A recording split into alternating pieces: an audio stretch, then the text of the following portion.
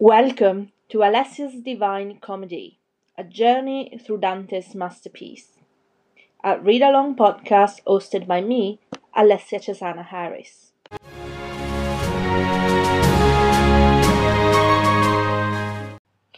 This is episode 25, Inferno, Canto XXV, the second day, between 9 am and 11 am.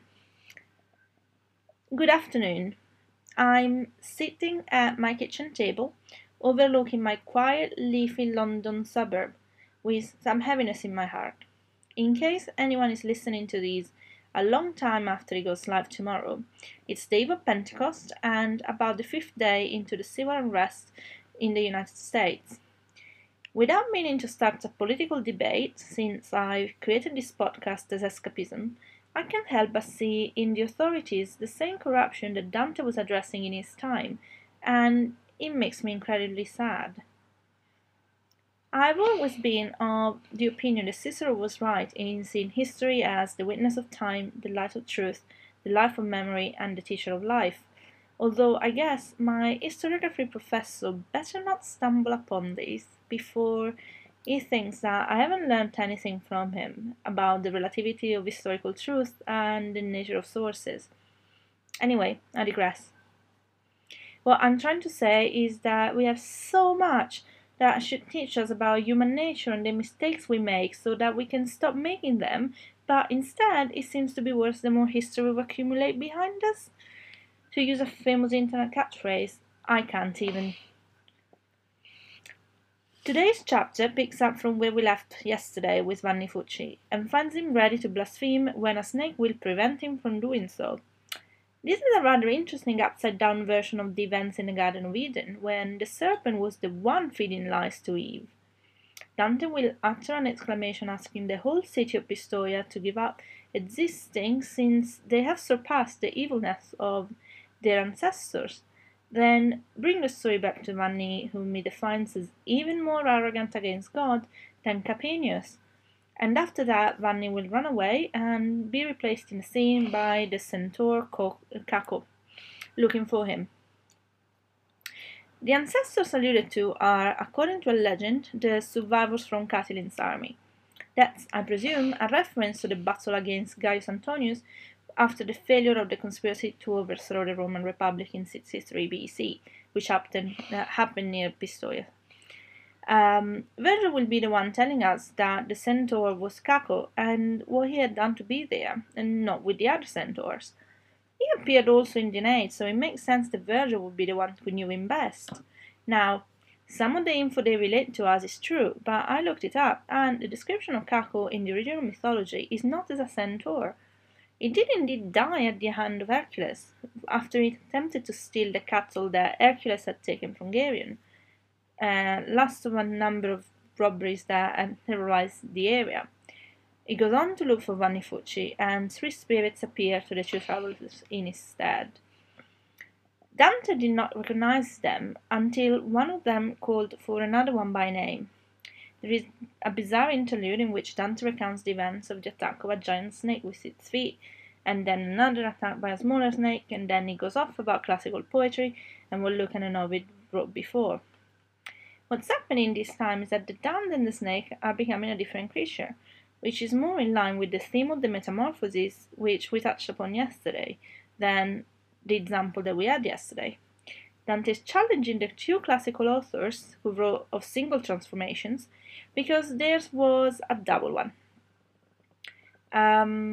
Both snakes and men became something else. In the first case, a single creature altogether, while in the second case, they became each other. Now, the people talked about in this chapter are supposedly 5 famous thieves from Florence, and I really want to dig into why the reticence in discussing who they were compared to previous damned. The first one we see, although technically he isn't there, is Cianfa Donati. He was a politician in Florence who had died sometime before 1289. Nobody knows why he is in the Bolgia except for a roundabout mention in the Chronicles of Giovanni Villani, which reports that the Donati family was nicknamed Malefami, which I guess would be best translated as infamous. Some interpreters think that it was the six-legged snake that attacked the character who was calling him.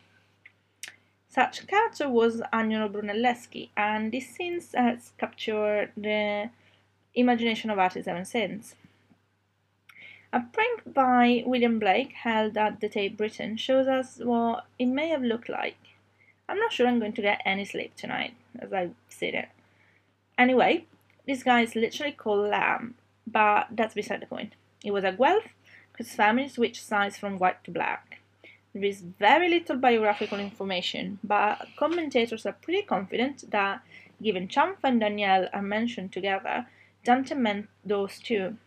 Like, some people are going to be that recognizable to his audience 700 years ago. It's like me writing today about Boris and Dominic. You are going to know I mean Johnson and Cummings. The Encyclopedia Dantesca gives us a tiny hypothesis of what the crime was and why they possibly metamorphosed into one another. They metamorphosed into one. Agnolo stole the profits from his position of power for his own gain. In the language of the time, that was one of the meanings of the word plagium, which also covers the crime of chamfa. They are seen, in line with St. Thomas Aquinas' thinking, as the active and passive form of plagium.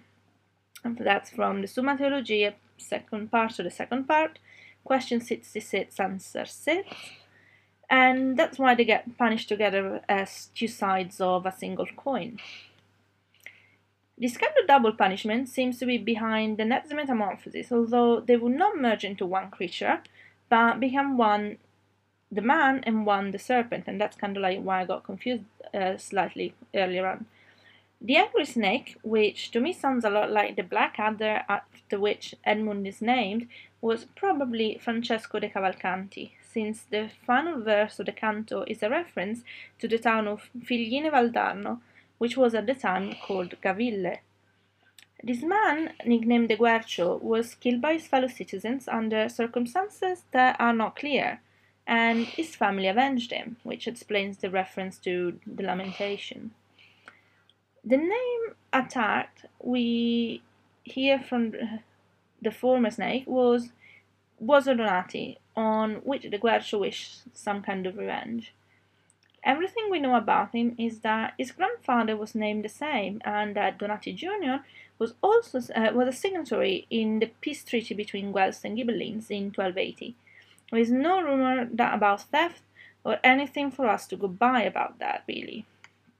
The last man is the one Dante recognized, Puccio de Galigai, who was nicknamed Sciancato.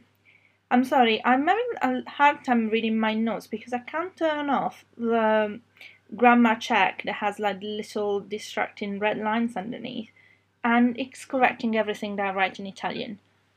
Anyway, he was nicknamed Sciancato, and there was a Ghibelline who had been exiled from Florence with his family, but then had returned as another signatory of the same peace treaty. There is no record to go by for his thievery either, and there have been various unconvincing hypotheses as to why Dante did not describe him as having a special punishment on top of the general contrappasso of the Bolgia. Dante declares himself a confused spectator of these events, and I have to say I'm as confused as he was. Perhaps tomorrow's episode will bring us some clarity. Ciao!